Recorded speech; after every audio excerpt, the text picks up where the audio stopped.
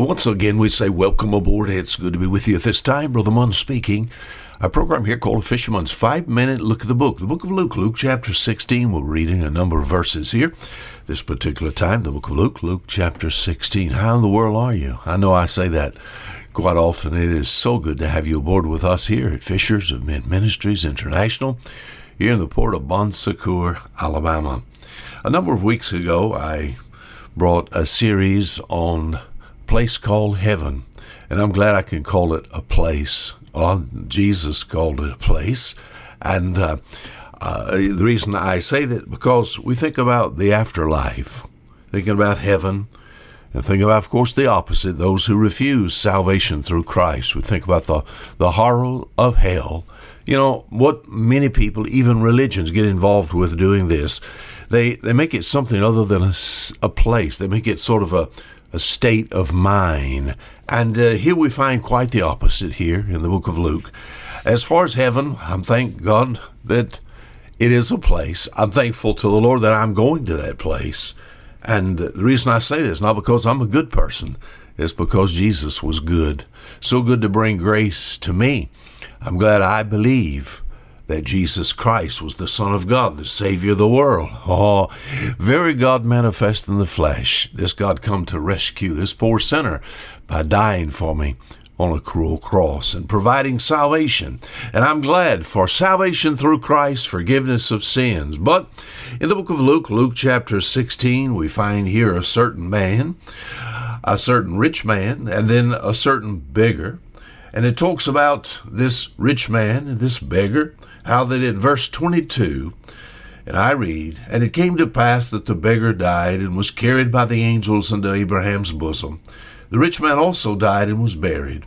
And in hell he lift up his eyes, being in torments, and seeth Abraham afar off, and Lazarus in his bosom. And he cried and said, Father Abraham, have mercy on me, and send Lazarus, that he may dip the tip of his finger in water, and cool my tongue, for I am tormented in this flame." I'll be honest with you, if what Jesus said is true, how horrible of a place must hell be. And as far as the Savior is concerned, now, once again, many Bible commentators that profess Christianity, they say this is just a story that Jesus tells to try to scare people. I'll be honest with you, I personally do not believe that.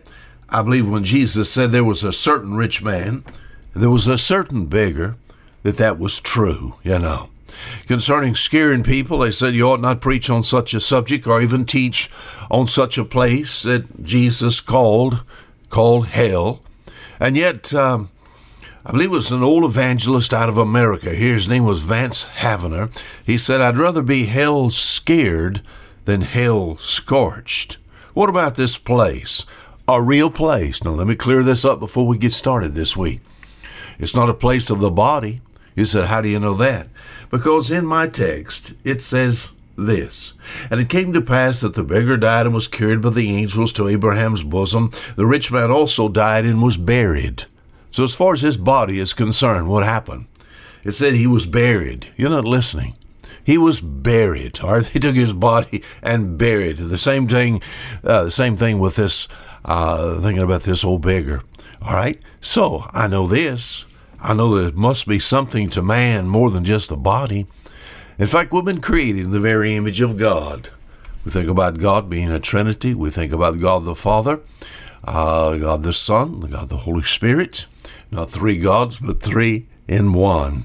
And if we're made in the image of God, God's body, soul, and spirit, so are we.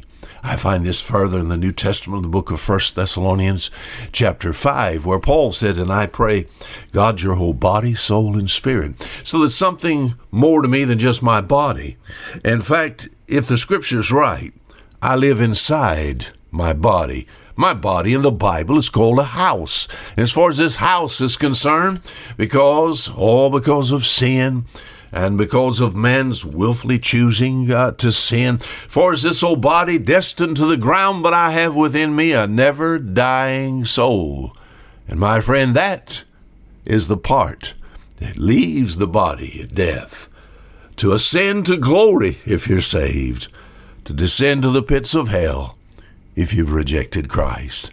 Now until tomorrow, fisherman, saying goodbye.